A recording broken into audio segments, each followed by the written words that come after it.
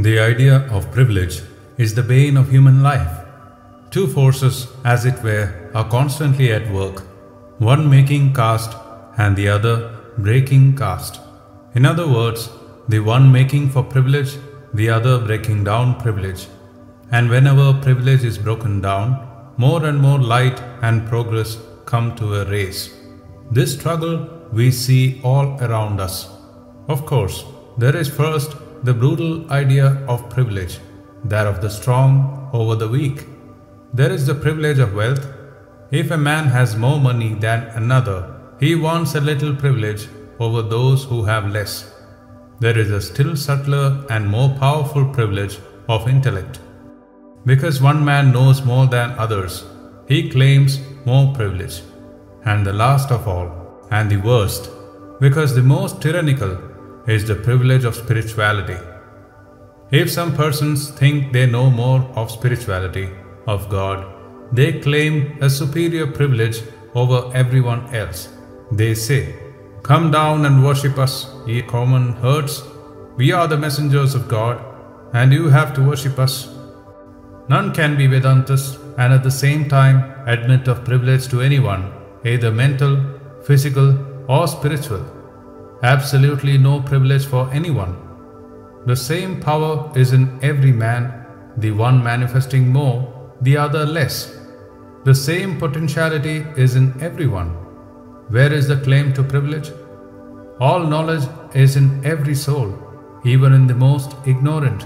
He has not manifested it, but perhaps he has not had the opportunity. The environments were not perhaps suitable to him. When he gets the opportunity, he will manifest it. The idea that one man is born superior to another has no meaning in the Vedanta. That between two nations one is superior and the other inferior has no meaning whatsoever. Put them in the same circumstances and see whether the same intelligence comes out or not. Before that, you have no right to say that one nation is superior to another. And as to spirituality, no privilege should be claimed there. It is a privilege to serve mankind, for this is the worship of God. God is here, in all these human souls. He is the soul of man. What privilege can men ask? There are no special messengers of God, never were, and never can be. All beings, great or small, are equally manifestations of God. The difference is only in the manifestation. The same eternal message, which has been eternally given, comes to them little by little. The eternal message has been written in the heart of every being. It is there already, and all are struggling to express it. Some, in suitable circumstances, express it a little better than others. But as bearers of the message, they are all one. What claim to superiority is there? The most ignorant man, the most ignorant child, is as great a messenger of God as any that ever existed, and as great as any that are yet to come, for the infinite message is there, imprinted once for all in the heart of every being. Wherever there is a being, that being contains the infinite message of the Most High. It is there. The work of Advaita, therefore, is to break down all these privileges. It is the hardest work of all, and curious to say, it has been less active than anywhere else in the land of its birth. If there is any land of privilege, it is the land which gave birth to this philosophy. Privilege for the spiritual man as well as for the man of birth. There they have not so much privilege for money. That is one of the benefits, I think. But privilege for birth and spirituality is everywhere. Once a gigantic attempt was made to preach Vedantic ethics, which succeeded to a certain extent for several hundred years, and we know historically that those years were the best times of that nation. I mean the Buddhistic attempt to break down privilege. Some of the most beautiful epithets addressed to Buddha that I remember are, "Thou the breaker of castes, destroyer of privileges, preacher of equality to all beings." So, he preached this one idea of equality. Its power has been misunderstood to a certain extent in the brotherhood of Shramanas, where we find that hundreds of attempts have been made to make them into a church with superiors and inferiors. You cannot make much of a church when you tell people they are all gods.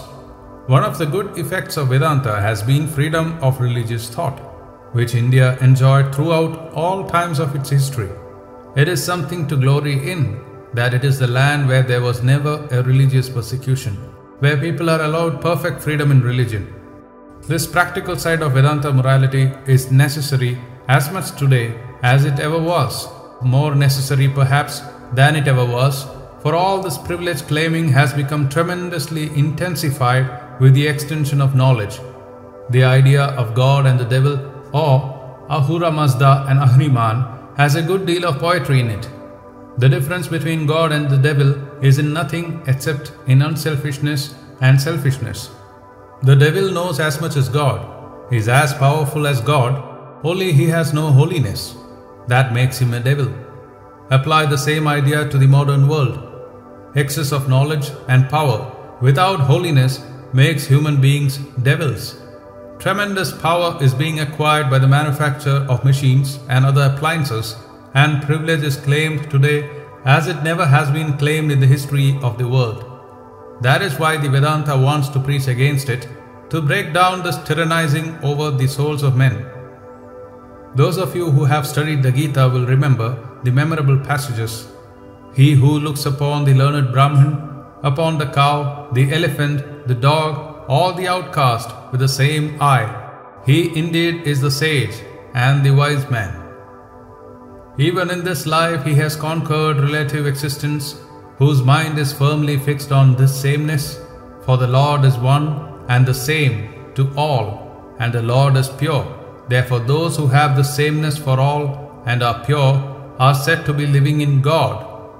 This is the gist of Vedantic morality, this sameness for all. We have seen that it is the subjective world that rules the objective. Change the subject and the object is bound to change. Purify yourself and the world is bound to be purified. This one thing requires to be taught now more than ever before. We are becoming more and more busy about our neighbors and less about ourselves. The world will change if we change. If we are pure, the world will become pure. The question is, why I should see evil in others? I cannot see evil unless I be evil. I cannot be miserable unless I am weak. Things that used to make me miserable when I was a child do not do so now. The subject changed, so the object was bound to change. So says the Vedanta.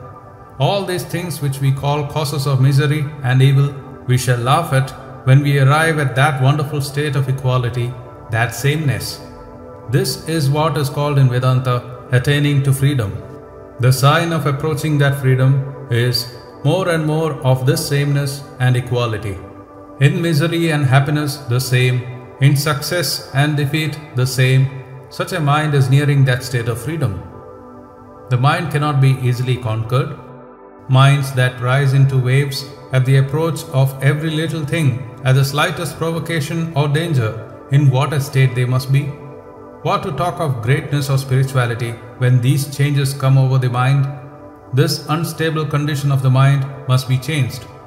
We must ask ourselves how far we can be acted upon by the external world and how far we can stand on our own feet in spite of all the forces outside us. When we have succeeded in preventing all the forces in the world from throwing us off our balance, then alone we have attained to freedom, and not before. That is salvation. It is here and nowhere else. It is this moment. Out of this idea, out of this fountainhead, all beautiful streams of thought have flowed upon the world, generally misunderstood in their expression, apparently contradicting each other. We find hosts of brave and wonderfully spiritual souls in every nation, taking to caves or forests for meditation, severing their connection with the external world. This is one idea. And on the other hand, we find bright, illustrious beings coming into society, trying to raise their fellow men, the poor, the miserable. Apparently, these two methods are contradictory. The man who lives in a cave, apart from his fellow beings, smiles contemptuously upon those who are working for the regeneration of their fellow men. How foolish, he says. What work is there? The world of Maya will always remain the world of Maya. It cannot be changed. If I ask one of our priests in India, do you believe in Vedanta? He says, that is my religion. I certainly do. That is my life. Very well. Do you admit the equality of all life, the sameness of everything? Certainly I do. The next moment, when a low caste man approaches this priest, he jumps to one side of the street to avoid that man. Why do you jump? Because his very touch would have polluted me. But you were just saying we are all the same, and you admit there is no difference in souls? He says, oh, that is in theory only for the householders. When I go into a forest, then I will look upon everyone as the same. You ask one of your great men in England, of great birth and wealth, if he believes as a Christian in the brotherhood of mankind, since all came from God. He answers in the affirmative. But in 5 minutes, he shouts something uncomplimentary about the common herd. Thus, it has been a theory only for several thousand years and never came into practice. All understand it, declare it as the truth. But when you ask them to practice it, they say it will take millions of years. There was a certain king who had a huge number of courtiers, and each one of these courtiers declared he was ready to sacrifice his life for his master, and that he was the most sincere being ever born. In course of time, a sannyasin came to the king. The king said to him that there never was a king who had so many sincere courtiers as he had. The sannyasin smiled and said he did not believe that. The king said the sannyasin could test it if he liked. So the sannyasin declared that he would make a great sacrifice by which the king's reign would be extended very long, with the condition that there should be made a small tank into which each one of his courtiers should pour a pitcher of milk in the dark of night. The king smiled and said, is this the test? And he asked his courtiers to come to him and told them what was to be done. They all expressed their joyful assent to the proposal and returned. In the dead of night, they came and emptied their pitchers into the tank. But in the morning, it was found full of water only. The courtiers were assembled and questioned about the matter. Each one of them had thought there would be so many pitchers of milk that his water would not be detected. Unfortunately, most of us have the same idea, and we do our share of work as did the courtiers in the story. There is so much idea of equality, says the priest, that my little privilege will not be detected. So say our rich men, so say the tyrants of every country. There is more hope for the tyrannized over than for the tyrants. It will take a long time for the tyrants to arrive at freedom, but less time for the others. The cruelty of the fox is much more terrible than the cruelty of the lion. The lion strikes a blow and is quiet for some time afterwards, but the fox, trying persistently to follow his prey, never misses an opportunity. Priestcraft is in its nature cruel and heartless. That is why religion goes down where priestcraft arises. Says the Vedanta, we must give up the idea of privilege, then will religion come. Before that there is no religion at all. Do you believe what Christ says? Sell all that thou hast and give to the poor. Practical equality there. No trying to torture the text, but taking the truth as it is. Do not try to torture texts. I have heard it said that was preached only to a handful of Jews who listened to Jesus.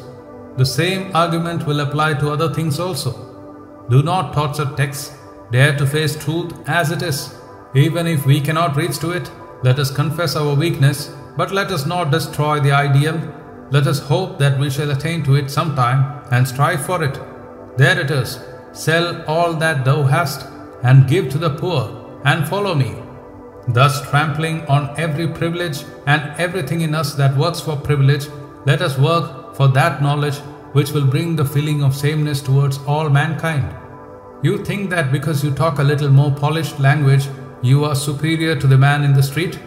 Remember that when you are thinking this, you are not going towards freedom, but are forging a fresh chain for your feet. And above all, if the pride of spirituality enters into you, woe unto you. It is the most awful bondage that ever existed. Neither can wealth nor any other bondage of the human heart bind the soul so much as this. I am purer than others is the most awful idea that can enter into the human heart. In what sense are you pure? The God in you is the God in all. If you have not known this, you have known nothing. How can there be difference? It is all one. Every being is the temple of the Most High. If you can see that, good. If not, spirituality has yet to come to you. Let all these variations remain eternally. It is the very essence of life. We shall all play in this way eternally. You will be wealthy, and I shall be poor. You will be strong, and I shall be weak. You will be learned, and I ignorant. You will be spiritual, and I less so. But what of that? Let us remain so. But because you are physically or intellectually stronger, you must not have more privilege than I. And that you have more wealth is no reason why you should be considered greater than I. For that sameness is here, in spite of the different conditions. The work of ethics has been and will be in the future not the destruction of variation and the establishment of sameness in the external world, which is impossible, for it would bring death and annihilation, but to recognize the unity in spite of all these variations, to recognize the God within in spite of everything that frightens us, to recognize that infinite strength as the property of everyone in spite of all apparent weakness, and to recognize the eternal, infinite, essential purity of the soul in spite of everything to the contrary that appears on the surface. This we have to recognize. Taking one side alone, one half only of the position, is dangerous and liable to lead to quarrels. We must take the whole thing as it is, stand on it as our basis, and work it out in every part of our lives as individuals and as unit members of society.